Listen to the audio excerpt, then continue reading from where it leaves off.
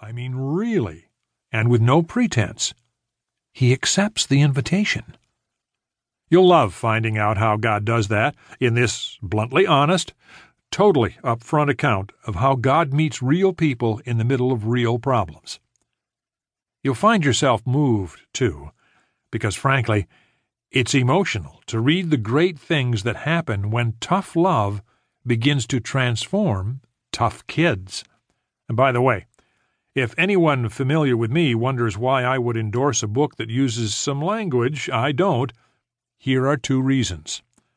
First, this story can't be told credibly without taking us into its setting. Lee had to tell it real, and he has.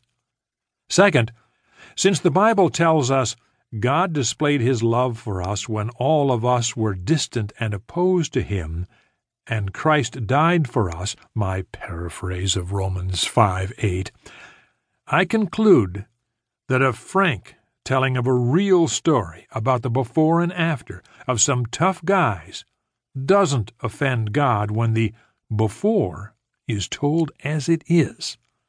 So, listen and meet Lee Stanley, a real man with a really great heart. It's a story that is as wild as the kids involved, as exciting as life can get, and as wonderful as God really is. Dr. Jack W. Hayford, President, Foursquare International, founding pastor, The Church on the Way, Van Nuys, California. A Brother's Foreword. I am Lee's only brother. When Lee asked me to read his autobiography, I expected a somewhat dry, predictable tome. I was wrong, per usual. Inside joke. Lee's story is so pure and human in its telling that you find yourself right beside Lee at each turn, crying, cheering, wanting to jump into the fight to help him win.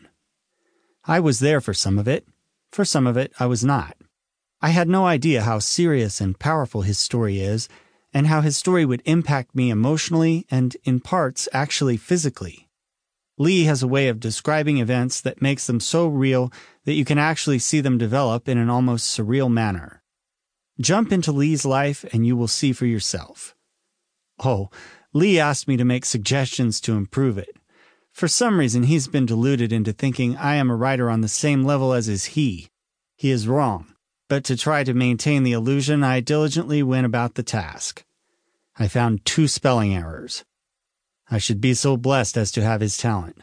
Love and God bless. Uncle Ricky.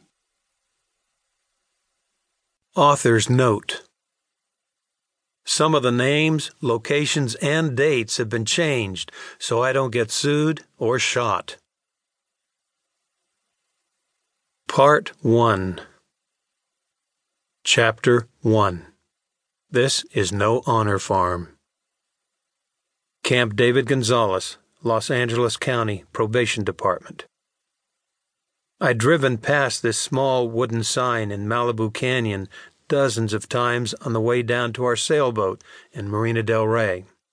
I thought it was an honor farm, a minimum security detention facility tucked beneath the rocky peaks of the Santa Monica Mountains in Malibu, and surrounded by sprawling horse ranches and multi-million-dollar estates.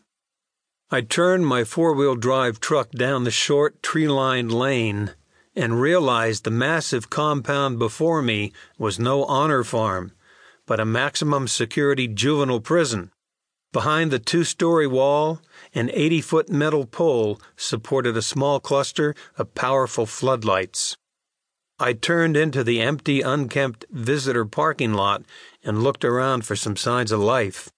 A screeching red-tailed hawk circled in the distance. I rolled up my window, climbed out of my truck, and locked all the doors. Invisible surveillance cameras tracked my every move as I walked self-consciously along the narrow concrete path to the prison entrance. A small sign below a dime-size electronic button told me to ring bell. I looked up to see the red-tailed hawk now circling directly overhead when a loud buzzer startled me, releasing an invisible steel bolt. I pushed against the double-plated, bulletproof glass door and entered the prison.